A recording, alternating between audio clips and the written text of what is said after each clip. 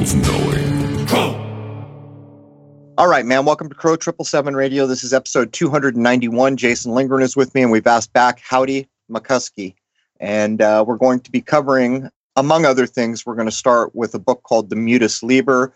For those who understand Latin, it basically comes down to meaning a silent book.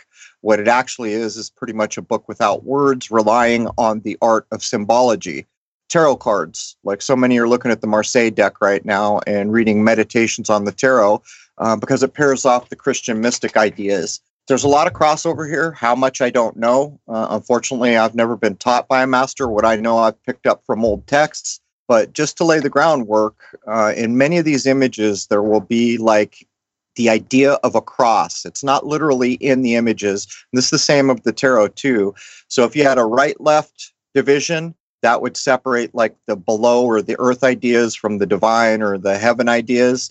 And then there's a vertical one that bridges the two or something like that. But there's so much to this. It's basically speaking to your subconscious, or supposed to be speaking to your subconscious. And I guess we'll get into it. Welcome, Jason. And good morning. So this is not going to be an easy one to do. Not a lot of words associated with it, but we'll see what we can do here. We're ahead a little bit, aren't we? Yes, we are. A couple weeks at this point. That's a good thing, because I've got to get a new computer system installed here. Anyhow, let's do this. Welcome, Howdy. Hey, guys. Thanks again for having me back. I really appreciate talking to you again. Cool, man. How's it where you are? It's been quite cold, and so it's been a lot of go out, do what you need to do, get a quick walk in, stay active, and then just drink tea and eat warm food.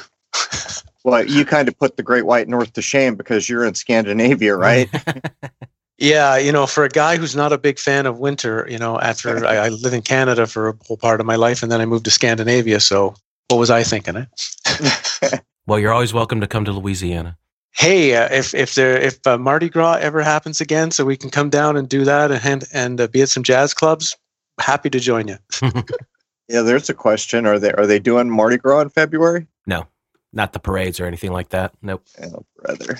All right, well, there's all that. Well, where I am here in Rhode Island, I should be absolutely frozen stiff, and I'm wearing shorts and flip-flops. It's 47 degrees. I went into town yesterday, and I was walking around in shorts. Everyone's staring at me. I'm like, yeah, whatever, global warming rocks. But anyhow, how do you want to jump in? You want to start by just burning through the appendix or something, Jason, to get us into the key plate? Yeah, let's do that. So we're going to be reading from Howdy's book, Falling for Truth, Spiritual Death and Awakening. So Appendix F, The Mutus Liber, or Silent Book, was mentioned in Chapter 8, but here I will go into detail on this very unique presentation. Only with a background in hermetics and alchemic symbolism can what is here be unraveled. There are many layers, and all I can provide is what I can decipher from them. There is far more to be found than just what I can see. Go through it yourself. What comes to you? First published in 1677 in New Rochelle, France, this work contains almost no words at all. Instead, within it one finds 15 images. In this way, it is similar to the major arcana of the tarot. The first plate of the Silent Book shows a sleeping man with a ladder beside him, while the last plate depicts the man risen and the ladder cast aside. I believe the book to be the symbolic rendering of climbing Jacob's ladder. I will re-give that explanation here. Note that the plates are not just reference material meant to be glanced at. They are infused with power and are meant to be studied and meditated upon, almost as if they were paintings hanging on the walls of a gallery. I guess I'll take it a step further. From my point of view and what I've learned over the years from studying these things, it's about symbology. And for lack of a better way to describe it, it speaks to your subconscious. One of the ideas in, say, spagyrics is I've got my little chemistry set in front of me. I'm going to do a spagyric process, which is the alchemy of plants. And when I do that transmutation, the idea is, I think, that the subconscious recognizes the process. In other words, what I am doing to this dandelion, I can do to myself as I'm burning away the impurities, as I'm exalting it, as I'm separating it down to body, soul, spirit, and recombining. I think that's one of the overarching truths held in alchemy, but there's so much more than I can possibly get at. I mean, where do you want to jump in on here, Howdy? Well, I guess for me, the reason I chose to add these plates when I came up to them when I was writing my book was because I was writing a chapter, the chapter 8 there, which was on Richard Rose's of the TAT Foundation's what he called method to go from awake to asleep, which he called Jacob's Ladder. And that method, when I've been writing it and I came across the Mutus Liber, bizarrely was like being presented symbolically in the plates. And so it really interested me because I thought, was he tapping into something much, much more ancient? Because these we don't know, of course, for sure where this originated or what the real background is, but it's claimed to be coming from New Rochelle, France, which is important because that was the place where the Templar fleet was supposed to have been docked. So it's like it's giving you this pointer to saying, are these plates somehow linked to the knowledge of the Knights Templar and maybe even to the Cathars? And that sort of took my interest in these 15 images to another level, to really want to, like you say, break through some of the symbolism and the hermeticism in them to see what could be understood from the plate itself. What are the differences with the color plates and the black and white plates? The images are definitely the same notion, but definitely different artwork. I got the sense that the originals are in black and white, and that those are the first ones, and that colored ones appeared over time. Like anything, they by coloring them and changing them a little, you can market them and sell them. And I think that's probably how they originated. So let's address that real quick.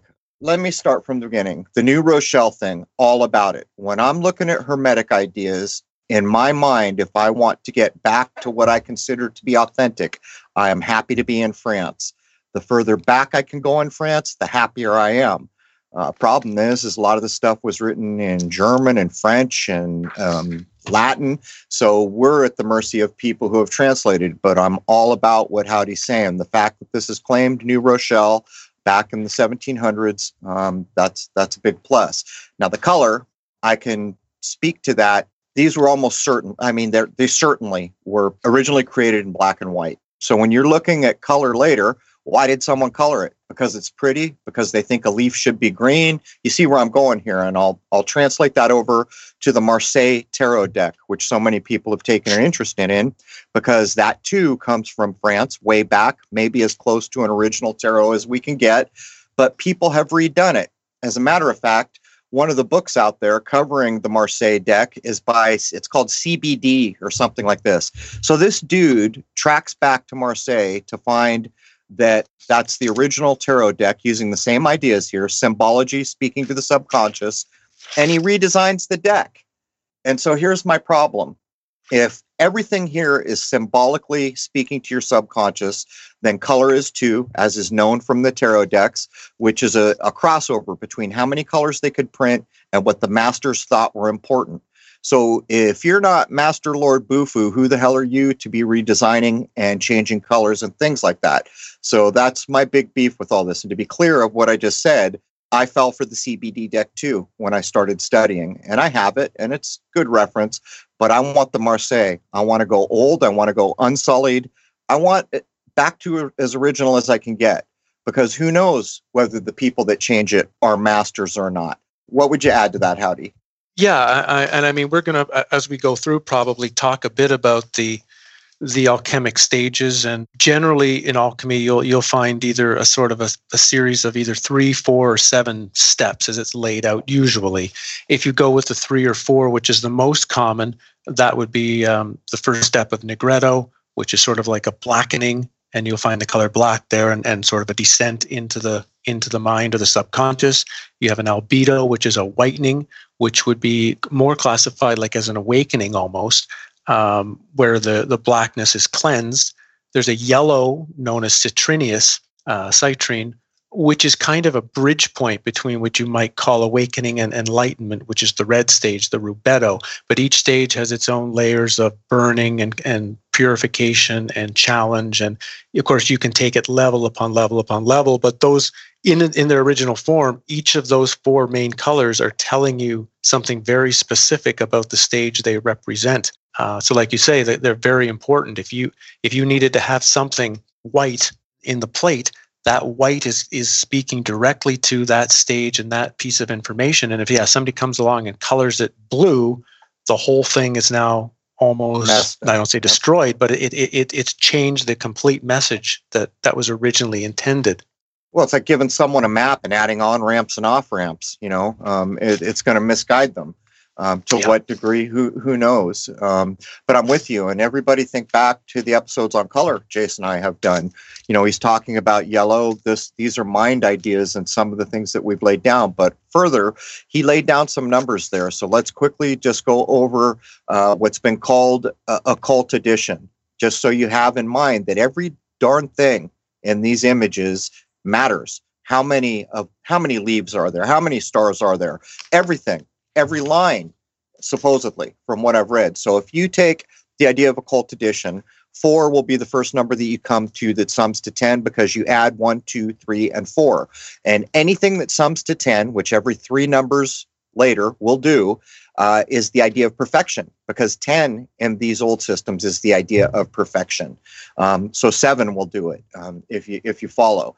And there's also the idea of occult reduction, where if I gave you a number like 28, you would add 8 and 2, right? So there's a couple things going on here, and there's price. I mean, I'm probably talking to you I know I'm talking to you in diapers, but these are the basics that I've gleaned over years and years of reading the oldest stuff I can.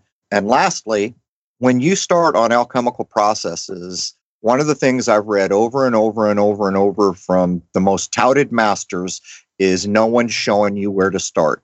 You got to figure out where the road begins. And it's not just figuring out where the road begins. You on your own have to work out tons of stuff along the way. Now, when you come back to what these images are doing, it starts to make a little more sense. In other words, no one's going to hand you a well-described roadmap how to do this process. What you got was a symbolic image. Now go figure it out. How's that, Howdy? I would agree. So let's maybe take a look at plate 1, and I'm sure you'll leave in the description somewhere so people have the correct name or a place they can go online to take a look at it. Because again, like I'm saying, the images are like a painting. You need to look at them and really, really examine them. And even whatever I may have found in this from my years of study, I know I'm picking up like 30%, 40%. There's so many more layers here that are beyond what I can see, and that others out there listening to this right now might be the ones that pick up what we don't see, where this is kind of like an introduction, hopefully, to interest you to look at what might be here, and that might be of value. So I'm with you. I feel like I'm scratching the surface. So is this your text, by the way, that we're reading? Are we going to read the preface to the first plate here? Are those your words? Yeah, this is all me. This comes from the appendix of the book, the last thing. So yeah, if Jason wants to read on, go ahead. So there's a description for plate 1. By the way, I found the reason why these plates look different according to the notes on the Library of Congress version I'm looking at. It says the plates were re-engraved after the first edition published at La Rochelle in 1677. So that also tells you something about how they were put out. If we're talking about woodcuts, engraving, lithographs don't follow this rule. They're going to be black and white because they're going to print, right? So they've done an engraving that's going to print with basically black ink.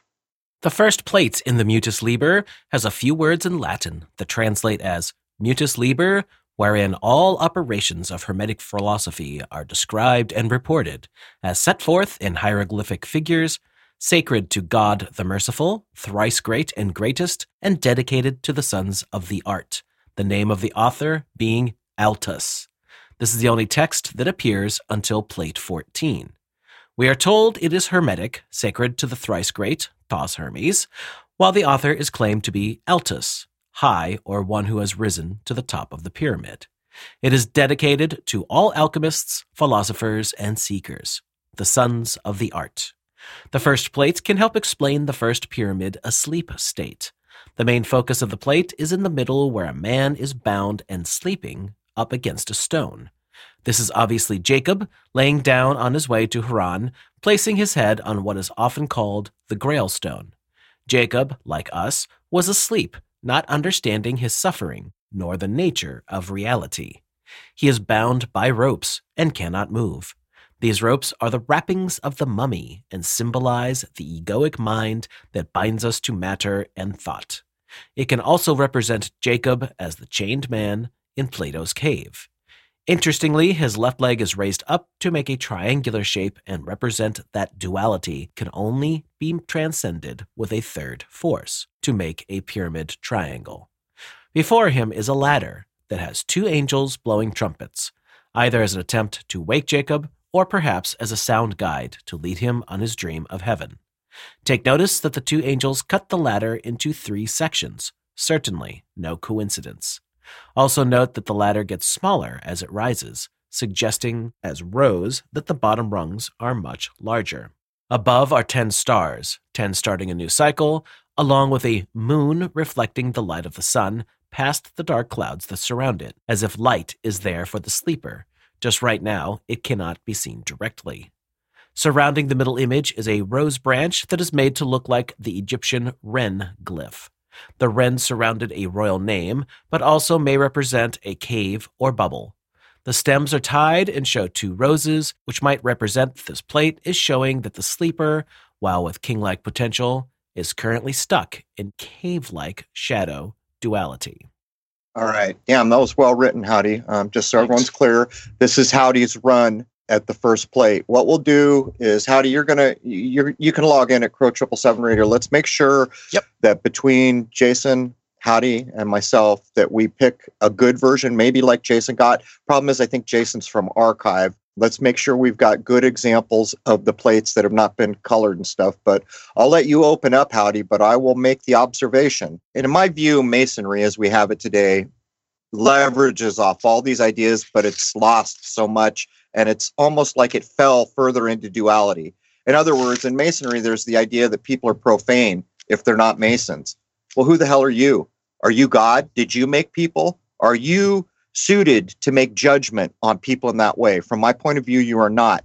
And that is a big difference between what we're looking at here. But in so many of these plates, there will be a cloud cover with a hole where the light of the sun or the light of the moon, almost like we're living in the alembic, and there's an opening in the sealed hermetic flask that we live in, and there's the light coming through. But go ahead, Howdy, take on plate 1. Sure, and we can start on that first one where you talk about the opening in the sky, and you'll see this in many of the plates. There are these little breaks, you might say, between levels or layers where something from one layer is breaking through to another, and it reminds me very much of the almost like the idea of an outside force. That if you think of the circular branches as like Plato's cave or as like the bubble of perception that we're locked into, there are always these openings of something of a force outside potentially trying to get in. To me, symbolized in the movies Pleasantville by David and Jennifer as the outside force showing up in the town and beginning to show them a completely different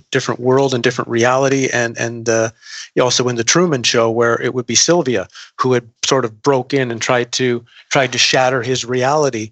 And I think that's an important part of what's here. That even though you may seem like Plato's cave is a locked thing, there is this force of intent. There is, you might say, in the ceiling of the Sistine Chapel, God is reaching out to Adam in the ceiling, but Adam must also reach out at the same time. You can't just have one reaching and not the other. And so I think all of those ideas are in play here, just with that one little showing of a break in the bubble, you might say.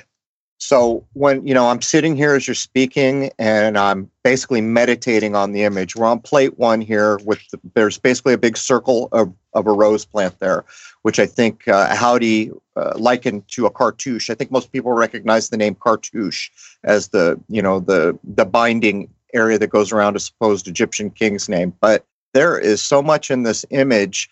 And every time I look at it, I come up with new ideas. And I think that's basically the point. But to get back, when we get into the second plate, it's going to be a real example. But look here how Jacob is on the earth. He's the below. Now, there's an angel blowing a trumpet. I agree with you, probably trying to awake him to let him know you're sleeping. You're living in duality. You have no clue. But that angel is in the middle, almost like a go-between between the above and below. Then all the way up at top, there's in the celestial or heavenly realm another angel, and what is represented right above that angel is 10 stars, the idea of perfection. The moon, though, and I don't know.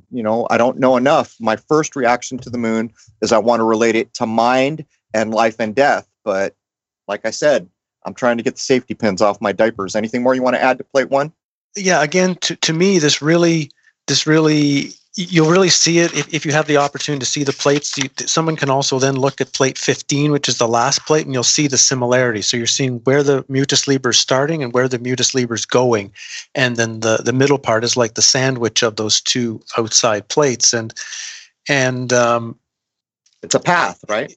It's a path, but the challenge becomes that once you recognize that the path is about the transformative nature of death, and it's about using that force to understand duality and understanding the nature of reality and the nature of the self. So to me, these plates are presenting the most complete inner journey someone could potentially take, which is to know the self or to know absolute reality, and does so in an extremely wise way if you're willing to uncover the symbolism. And then, like you say, not just take the symbolism mentally, how can you put that back into yourself? What are the exercises you can do to begin testing your perception, your reality, your everything? And I think that's all there in these plates if you're willing to really look that deeply within.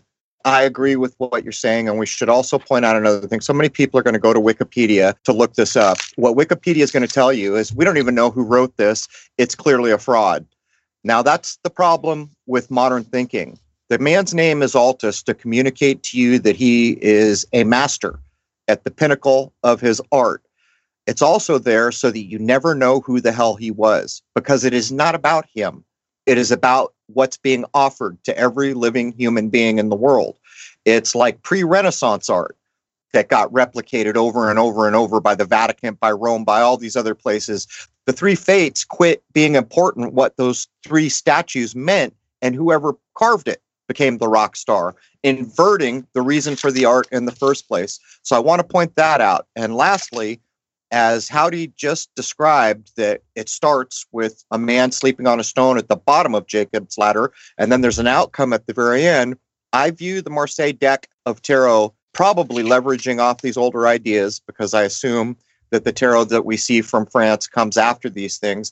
But in my view, the Golden Dawn took those symbolic images and they inverted it. First of all, they assigned a death card to 13 where there is no label death, and they called the Fool 0. My view of those is you're looking at a similar schematic in symbology where the Fool is the one taking the journey, starting at the Magician in the tarot and going all the way up through the 22 major arcana and beyond to get to an outcome. And as Howdy just showed, what we're talking about here is the difference between, in my view, and I don't know if you agree, is this first man's asleep. He doesn't understand anything important about the world, like all of us basically listening to this now, or most of us probably.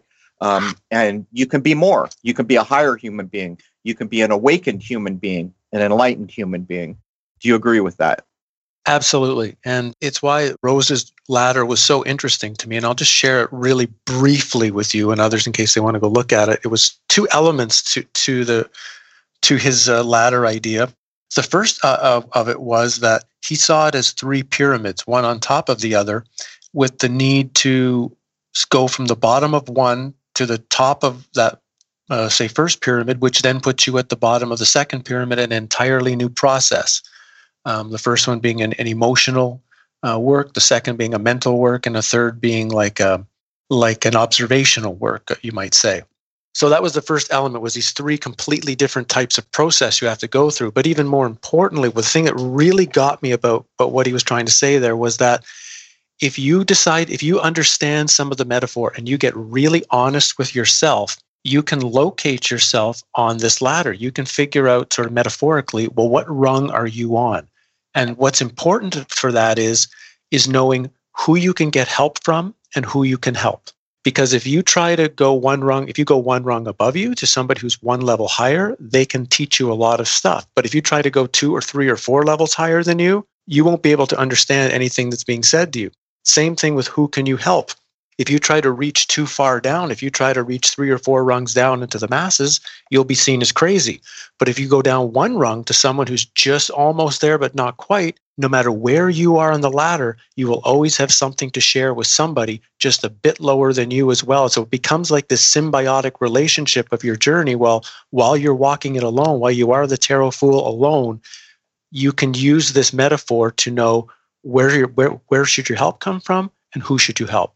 So, Howdy, have you had a chance on plate 1 here in the very lower left within the circle of roses? It almost looks like coded dates or, I don't know, something off a map. What are those numbers about? Have you taken that apart?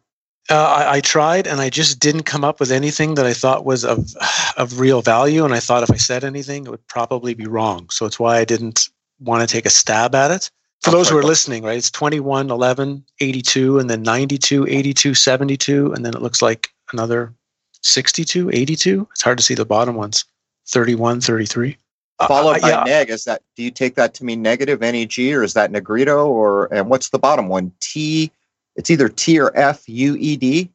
Yeah, I'm assuming. I would assume negretto would be the suggestion, because this would be the first state. This would be the blackened state. And you get that sort of also from the sky. The sky in this plate is black. And Jacob's asleep. Jacob's unknowing. Jacob is also, if you notice, he's kind of, while the image has some light to him, he's also, a lot of him is shadow, and the rock he's on is shadow. So this is a very dark card, actually, a very dark plate. And so I would take it to probably mean something to do with negretto. The other one, where it says, I would almost take it as a T, as a stylized T. So tued, that's a hard one to relate. Like but maybe this is something the listeners, somebody out there are going to be able to tap in and tell us what they think those are. The first line using occult reduction would come to be 321. Interestingly enough, I've never taken the time, but when I saw it, it looked like coordinates or coded date to me. But who knows? They're clearly there for a reason. All right, you guys want to move on to number 2? Jason, plate 2. Oh, I guess we're going to do 2 through 7 in the description. Plate 2. The second plate of the Mutus Liber is divided into 2, with 2 winged angels in the top half and a man and a woman on the bottom. The bottom couple are kneeling as if praying towards a castle-like furnace to fuel the alchemic fire. Negredo is referred to as the cooking. The 2 sections are symbolizing duality. The castle can be thought of as the body of the 2 individuals, or perhaps they are the male and female halves of the same individual, where the prima materia is mixed with fire and then moistened with dew, blood, sweat, and tears that appears in plate 4. This compost is then placed in the philosophic egg, which refers to awareness. This egg in the castle must be kept warm, but not hot, thus the need for the fire to be restrained from overheating, or the work will be lost. This is a period for the alchemists when breath energy work, such as Qigong, is important, not to feel healthier, but to generate the vast amount of energy that is required to look at our mind. Negredo is a head-on, ego-shattering experience and can bring about a fear of continuing. These reactions came from the old king or queen in us who wants to stay on the throne and rule. There is no way out, only in. That may be why the couple are praying.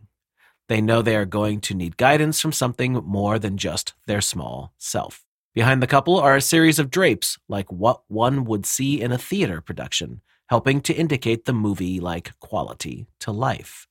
But if we look to the midpoint of the card, one of the angel's feet breaks the plane that divided the 2 scenes, a break in the bubble. We see the woman's hand reach up to touch the foot, similar to the Sistine Chapel ceiling where Adam and God touch fingers. The fact that the touch happens on the foot might symbolize that the work is in the very early stages. The angel's foot is like Sylvia in The Truman Show or David in Pleasantville, the outside force that comes to break the bubble of standard reality. Notice that the angels have a light and a dark leg, but it is the light leg, that which dispels darkness, that is what pierces the veil for those below. The couple will have to put in a great amount of energy to break this bubble, and the use of energy becomes a key focus in Negredo.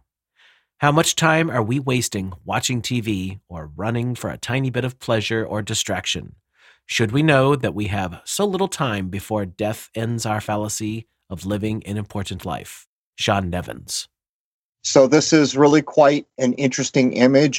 One of the first things I pick up on is the overwhelming idea of gender, even in the angels.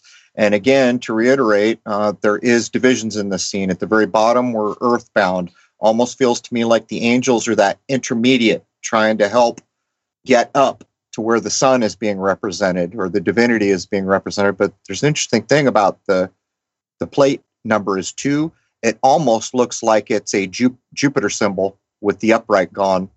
Did you notice that, Howdy? Yes, I did, actually.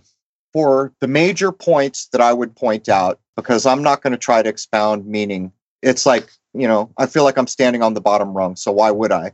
But what I notice from the symbology that I understand is, again, we have this opening through the clouds or the firmament where the sun is, like almost beyond, like the light of this world is being sourced from beyond, or that's a portal to the idea of heaven.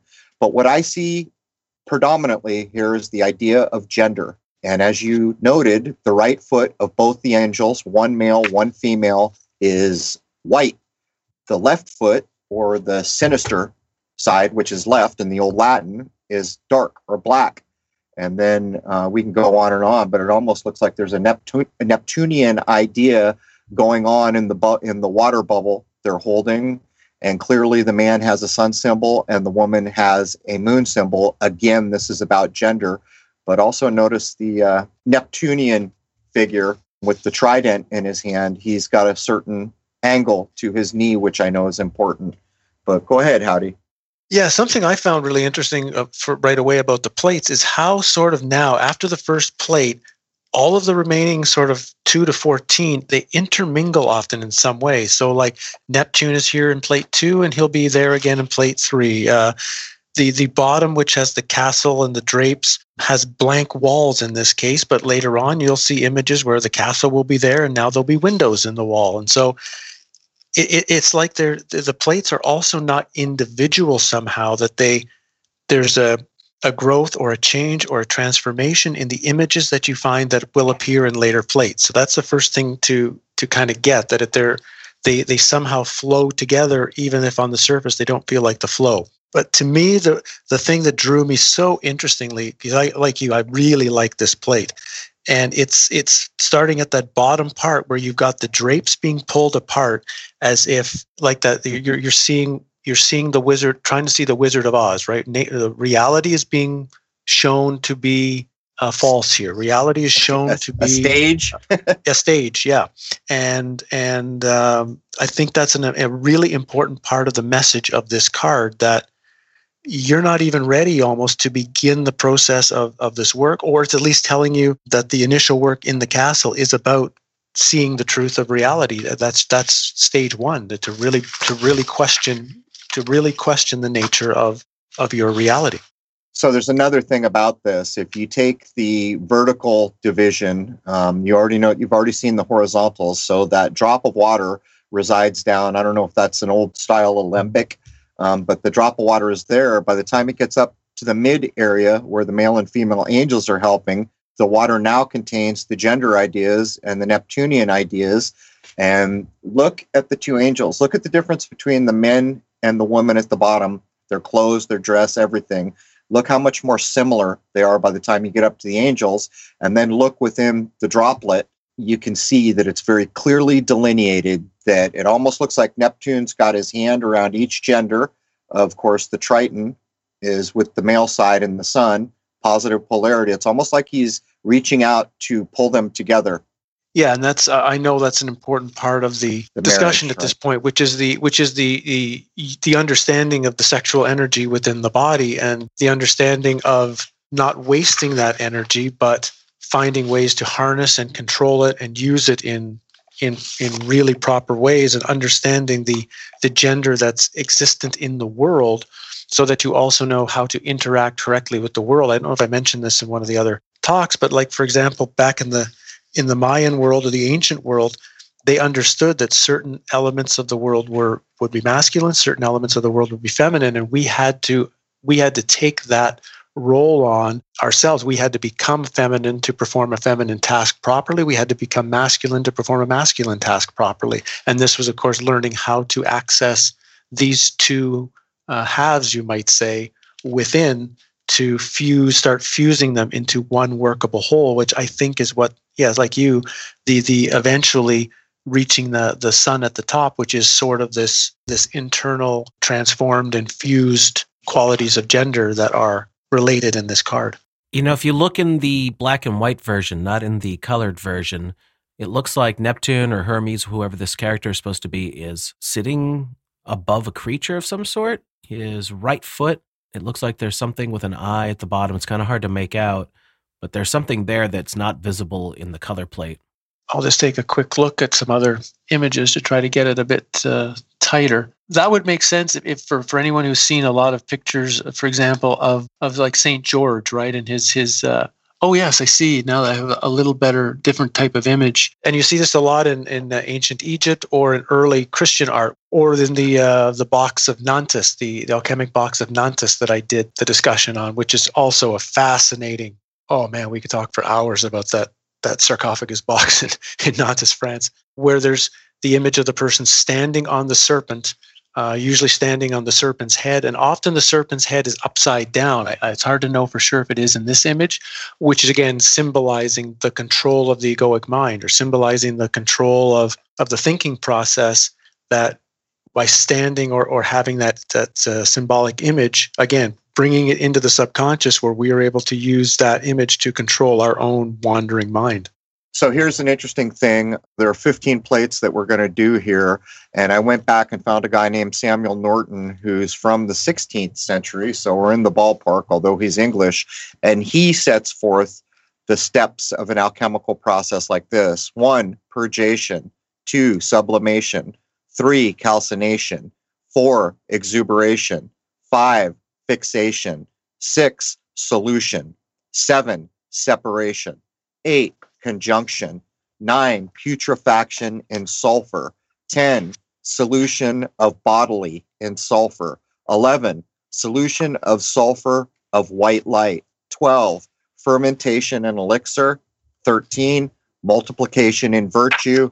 And finally, 14, multiplication in quantity. And of course, just to put that into context, if you want just what they put in places like Wikipedia, you'll find calcination, solution or dissolution, separation, conjunction, putrefaction, congelation, cibation, sublimation, fermentation, exaltation, multiplication, and projection. There's variations on this, but sometimes, like what I just read, tries to make it in words that we're closer to. But let me put it this way. The one I read from Wikipedia seems off a bit. I don't know where you stand on that. Yeah, and partially this is all about, they're writing this at a time where if you talk about these things openly, you get killed. So we have to be quite clear that if you're dealing with alchemic or hermetic work at this period of time, and you don't know how to keep your mouth shut or put things in a way that no one can figure out what you're talking about, you don't last very long. So all of that is designed in this, that there's one half of it where the idea is you don't want to just tell someone directly. You need them to give them just assistance, like you say, to go within and figure it out themselves. And at the same time, how do you present this stuff in such a way that no one's going to kill you for presenting it? So even the words that are used are, I also think, are kind of, sort of a pointer, but only a pointer. If you take them too directly or too completely, I think then you already get lost in a mental concept rather than reminding that it's just a finger pointing at the moon. They want you to look at the moon, not the finger. So in one way, this would relate to kind of the biblical scripture about casting your pearls before swine. I've read accounts where it's this way because it's powerful and you must be prepared and be a decent human being before you get to these things. That's why there's just not a roadmap for anyone to pick up, because people at lower rungs of the ladder would misuse it. As an example, the old allegory of the alchemist turning base metal into gold. Well, that's a lost leader, right? Because a real alchemist doesn't give a damn about gold per se as a valuable commodity to serve as some kind of money, right? What does matter to the alchemist is the idea that any base metal can be transmuted. And so even the story that everyone's familiar with, it has a lost leader in it, kind of. Yeah, and it's also challenging because everyone's path will be different. Right. If there's 10,000 people listening to this, everyone's path would be somewhat different based on their own experiences, their own egoic structures, their own traumas, their own everything. So anyone who tries to lay down, this is the path that you have to use, or this is the methods you have to use to know your true self, well, they're already lying to you, because even though that's what may have worked for one person, there's no guarantee that that's what someone else needs. It can only just be a few pointers and a few ideas that, okay, this is how someone else did it, but you've got to find your own way. You've got to find your own method that works right for you. And so it's also interesting to have it as artwork, you might say, because it does force you to have to figure it out yourself, as opposed to just reading words in a book and saying, oh, well, Joe says to do this, so that's what I'm going to do. A lot of this is really figuring a lot of it out for yourself. And I think that's also part of what kind of layering in the alchemic image of the alchemist who is shown in the laboratory and working with the element, is that they just have some ideas and they are actually attempting almost experiments to kind of figure things out for themselves, right? They're testing, like you say, they're testing the elements so that they know how to test themselves. So there's another important idea about what you laid down there, and it's one of the things that's drawn me into these older ideas. It's the difference between philosophy and science, right? So what you said, I agree with. In philosophy, there's a method here, but it's a method that could be used a million ways, and then maybe a million more. It depends on the circumstance of the individual, but the philosophy is so malleable that each individual, no matter where they reside or what they've dealt with or what they need to deal with, can be shaped into a way to get them where they're going. Whereas in science, things are very rigid, right? If you're going to do this experiment, you do it this way. This is the acceptable outcome. And my problem with that has always been it forces you to do things like these two ideas are in opposition, so one is right and one is wrong. What I truly appreciate about these philosophies is they will say, yes, they're opposing ideas, but both are correct, or both are acceptable is maybe a better way to use it. Now, you may never use these opposing ideas in the same situation or on the same day, but certainly when the situation merits it, you may be using one or the other. And that's the best I can illustrate it. Yeah, and I would also sort of look at it too, is that this comparison brought up this idea that if you're looking for truth, if someone really wants to know truth, like capital T truth, if someone already thinks they know what that is and know what the end result is, you're already lost. Because then you're focusing anything you do on a desired result, as opposed to this understanding of, I don't know what the truth is. I don't really know what the end point is, and I'm willing to do the work to find out whatever that may be. Even if it's something I wish I didn't know, I still want to know it because that's what I want. And so this idea, like you say, of a scientific method almost all generally has like you say, an accepted result. The experiment is correct if you get one of these answers, as opposed to if you're searching for truth, you'll know what the truth is when you finally have realized it, and it may not be what you wished it would be. Right. Well, just to put a fine point on it, in science, if you count to 10, then you go to 11. But in these philosophical meanings, they would point out that 10 can also be 1 and a new beginning, and that 11 can be 2. And then they'll go on to say things like 2 and 5 are the evilest of numbers when they're pulled from the decan. But numbers used within the decan, there is no evil number. There's no such thing. And that comes down to human intention. In other words, numbers are numbers until some human being gets their hands on them and does whatever it is they do with them. That's the way I take this to mean. In other words, a person with no ill will in their body would never facilitate 2 or 5 being evil ideas. And that pulls back to Crowley's idea of 11 being the evilest of number. And of course, 11 is 2. Plate 3 is still broken into an upper and lower section. The middle area is made of 3 circles, one inside of the other, mirroring Rose's pyramid inside a pyramid. This continuous circular movement can also give the indication of a labyrinth or a spiraling funnel. Neptune, who rules water in dreams, rides on the top. Within the center circle are 2 fishermen, one fishing, while the other is laying back. perhaps showing that one part of us wants to do work, fishing is often a metaphor for meditation, while another part wants to be lazy. The middle area has a ram and a bull, symbols of sexual energy that need to come under control at the beginning stage on a landscape, while below them is a woman with a basket and a man throwing a fishing rod. The rod pierces the circle and goes into the third. The outer circle has a flock of 10 birds, perhaps indicating the 10 stars from the first card are getting closer to us. So I would point out that almost everything I've read says that true alchemy is locked to the sky clock. All serious alchemical procedures begin in the spring. On the left side, second ring, we have the ram. It's Aries. So we could assume that on the other side is Taurus the bull. And so we can start to use the sky clock because these are probably alchemical procedures as much as anything else.